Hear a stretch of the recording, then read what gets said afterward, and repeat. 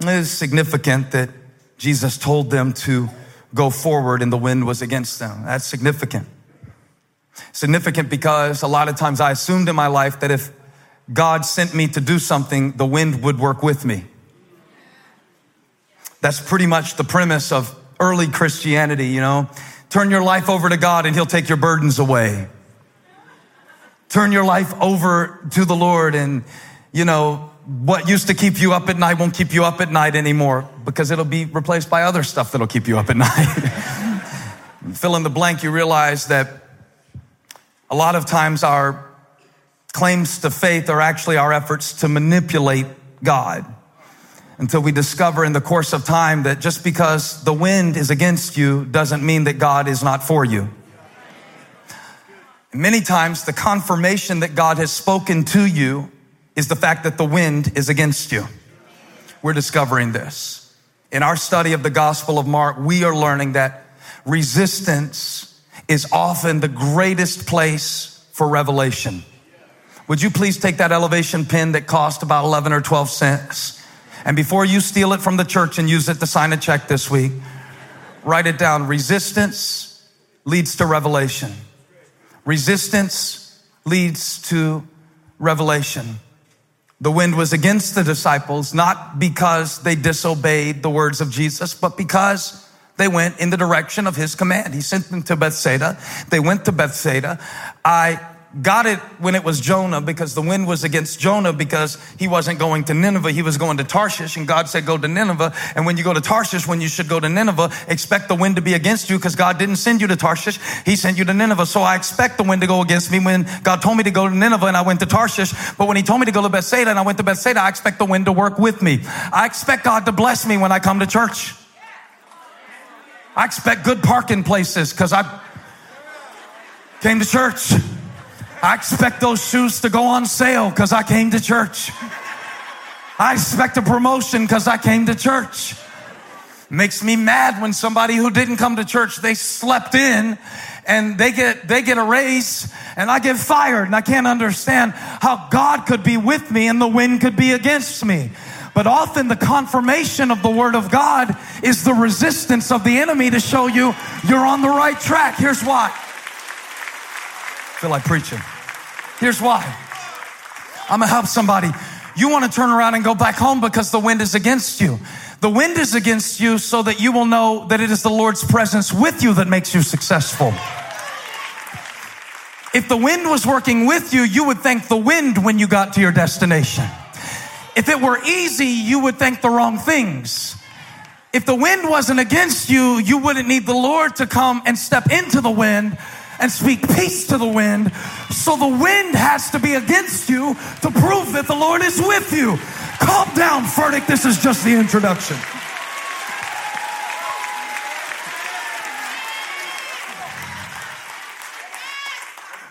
And so Jesus, savage Jesus, the Jesus that's in the Bible, not the Jesus that's on Pinterest. Savage Jesus, real life Jesus. Monday morning Jesus. Yeah. Friday Jesus. Saturday Jesus. Not the Jesus that is playing a harp and stroking the wool of the lamb, but the Jesus who sends his disciples into a storm and watches them strain. I got to go. You won't believe this. You're about to be really jealous. I got to go and sit on the mountain where Jesus prayed. And the man who took us there last year, he knew everything about everything. I think he was Jesus. He took us up there. He said, here's where Jesus was praying in Mark chapter 6. And then he pointed to the lake that the Bible mentions where the storm was. And from that mountain, you can see the whole lake. And he dropped this on us right before he left us. He said, so the whole time they were straining, Jesus could see them. And he walked off. And I cried. I have a picture of me sitting on that mountain and there's Kleenex all around me because Holly just kept handing them to me one after another. That he saw them in the storm. That he saw them in the storm. And then after I got done crying, because I realize he sees me in my storm. And he knows what I'm going through. And he knows what I deal with. And he knows what people have done to me. And he sees tears that I've cried on my pillow that nobody else knows about, and that he sees what's going on in my soul that I can cover up in front of people, but I can't hide from him. After I got done crying about that, I got kind of angry because I thought if he could see them, why didn't he stop it? All of a sudden, it felt kind of cruel to me that he would send them into a storm and see them in the storm and not stop the storm. So, I think it is significant that the Bible says that he saw the disciples, verse 48, straining at the oars because the wind was against them. And shortly before dawn, he went out to them. This is 48b, walking on the lake. He was about to pass them by. I thought he would never leave me. I thought he would never forsake me. I thought he promised his presence to me. And so he's about to pass them by, and they were afraid. One interesting thing about this particular record in Mark's gospel is that it was recounted by a man named Peter. Have you heard of him? He was a very outspoken disciple of Jesus Christ. He was the one, I don't know if you're like this, he would say what everybody else thought. He was filter free. And so when he was right, he was really right. When he was wrong, he was really wrong. I'll prove it to you. He said, "You are the Christ, the Son of the living God." Jesus said, "You are Petros, this rock. You are Peter," not Simon, not Shifty. "Upon this rock I'll build my church," the rock of his revelation of who Jesus was. A few verses later, Jesus said, "Get behind me, Satan." And he was pointing at Peter because Peter said, "You can't go to the cross." And Peter opposed the very thing that Jesus came to do, all in the same Bible chapter. This is Peter. Peter is the one telling Mark about this story so Mark can write it down. Peter is the one recording the audiobook, okay? Peter is the one giving Mark the gospel account. Mark wasn't a disciple. Mark was an evangelist. He compiled the story. And Peter told, look, I'm going to show you something.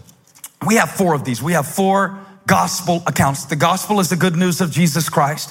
When we say the gospel of Mark, it's the gospel according to Mark. When we say the gospel of Luke, the gospel of John, the gospel of Matthew, that's the gospel account that they wrote down. John said that Jesus did so much. If you wrote a whole book, if you tried to write down everything he did, the whole world could not contain it. If you wrote down all the works Jesus did, Wikipedia would break. So they had to decide what was significant enough to put in the gospel account that would prove what they wanted to prove about who Jesus was. So when Mark got ready to write, he said, Jesus walked to the disciples in a storm, and when he got in the boat, the winds died down. When Matthew got ready to write it, he included something that Mark left out. And I'm going to read you now from Matthew 14. It's the same story, but there's one detail in this story that is omitted in Mark's gospel, which is based on the recollection of Peter, and it's in Matthew's gospel, but not Mark's. So here's what we'll do. This will be an interactive class. When I get to the part that wasn't in Mark's gospel, stop me. When I get to the part that where you're saying, wait, that wasn't in the other one that you read before, I want you to wave your hands and stop me. This is the only time that you are allowed to tell me to stop preaching. You can tell me to preach anytime you want. Preach, pastor. But when I get to this part today, I want you to stop me at every location. Let's start in verse 22. Immediately Jesus made the disciples get into the boat and go on ahead of him to the other side while he dismissed the crowd. After he had dismissed them, he went up on a mountainside by himself to pray. Later that night, he was there alone, and the boat was already a considerable distance from land, buffeted by the waves because the wind was against it. So far, so good. We're good? Keep going? Keep going? Yeah, similar, very similar, very similar. Few words different, same stuff. Shortly before dawn, Jesus went out to them walking on the lake. And when the disciples saw him walking on the lake, they were terrified. It's a ghost, they said, and cried out in fear. But Jesus immediately said to them, take courage, it is I, don't be afraid. Lord, if it's you, Peter replied, tell me to come. Okay. What's wrong with you? Lord, if it's you, Peter replied, tell me to come to you on the water. Come, he said. This is amazing. Hey, if I was writing my memoir, I'll put this in. Because watch what happens next. Then Peter got down out of the boat, walked on water, and came toward Jesus. Oh, I'm totally putting that in. I'm totally including the part where everybody else was in the boat crying out in fear, and I was walking on water, transcending the laws of buoyancy. Babe, if I ever walk on water and then I die and they're writing a story about my life, you make sure they don't take that part out. If I ever walk on water, and I know I do metaphorically in your heart, but if I ever physically... If they ever write about me, I'm not saying they will, but if they do, leave this in. Touch somebody, say this is significant. So how can Peter, this is a good question. How can Peter walk on water? And when it comes time to tell Mark what to write about this night on the sea, tell Mark, I think people probably just about sick of hearing about this. Do you really think this is significant? Turn to your neighbor and say, yes, Mr. President. Yes, Mr. President. This is significant.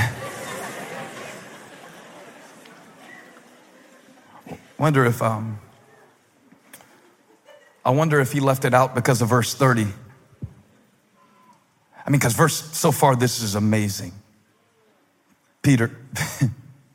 Peter's like, if it's you, tell me to come. Jesus like, it's me, come. And the wind is blowing, so you can't hear that good. So Peter's like, did you hear it? He said, it's me, come. And John's like, no, he said, Peter, you're dumb. Because, two people can hear the same thing. It's Yanni, not Laurel, but by the way. It's Yanni.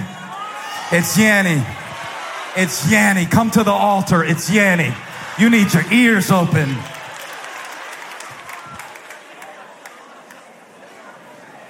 I lost half the church.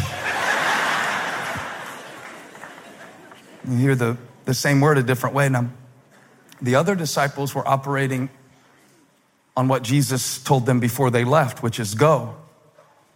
Go to Bethsaida. I'll meet you on the other side. Peter is operating out of what he feels in the moment, and he says to Jesus, if it's you, tell me to come.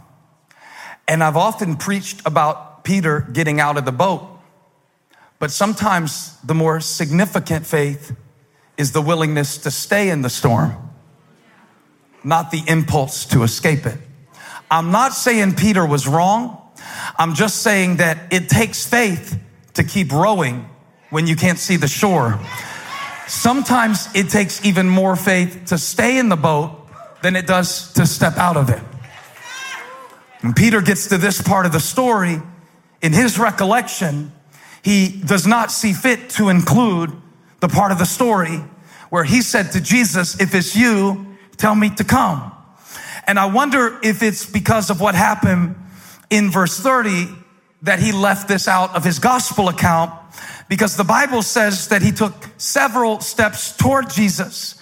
And for a moment, he was walking on the water, and for a moment, he was experiencing a miracle. But verse 30 says, when he saw the wind, see, he heard the word, but then he saw the wind. And I relate to this because sometimes I pay more attention to what I see than what God said. And anytime I give more focus to what I see than what God spoke, I start to sink. Peter's doing pretty good as long as he's going off of what he heard, because faith comes by hearing, and hearing comes by the word of God. And all you need is one word from God. Peter wasn't walking on water. He was walking on a word. And when you have a word from God, your kids can be acting crazy. Your money can be acting funny. You can be in the darkest night of your life but declare he is Lord.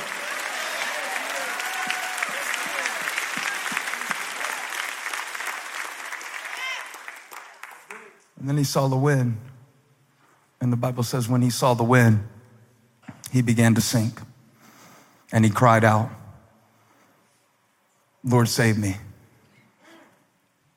And I thought, well, that's why Peter left it out. Because I think people don't really need to hear about this. We can leave that out, can't we? You know, you want to leave certain things out of your story. Skip over certain parts and certain failures. And there's some stuff, honestly, that you don't need to share with everybody. There's some stuff that they don't even need to know about. Sometimes your greatest testimony is that you went through the fire, but you don't smell like smoke.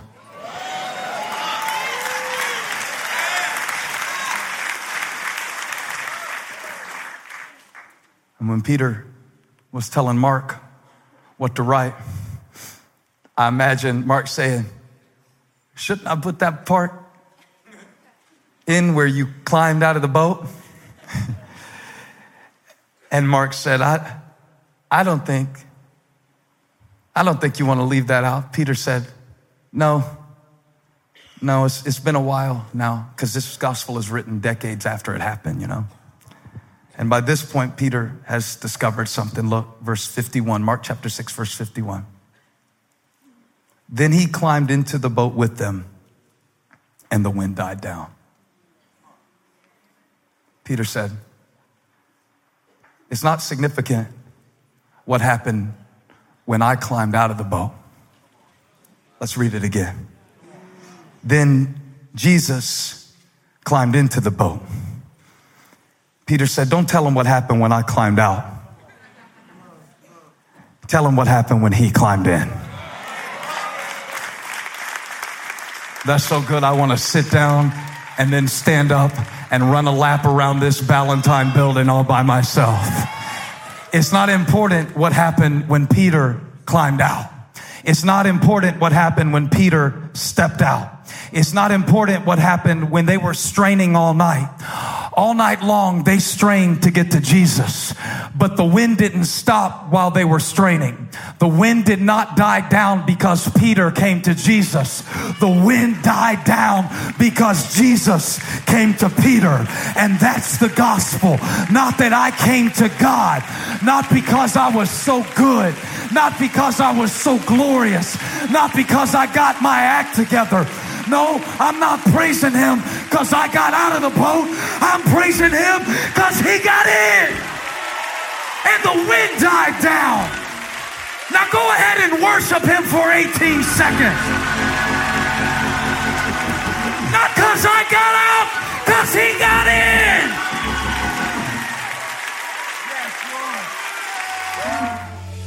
Hey, thanks for watching. If you enjoyed the message, just do two simple things before you go. Click the logo to subscribe to this channel so you won't miss a video.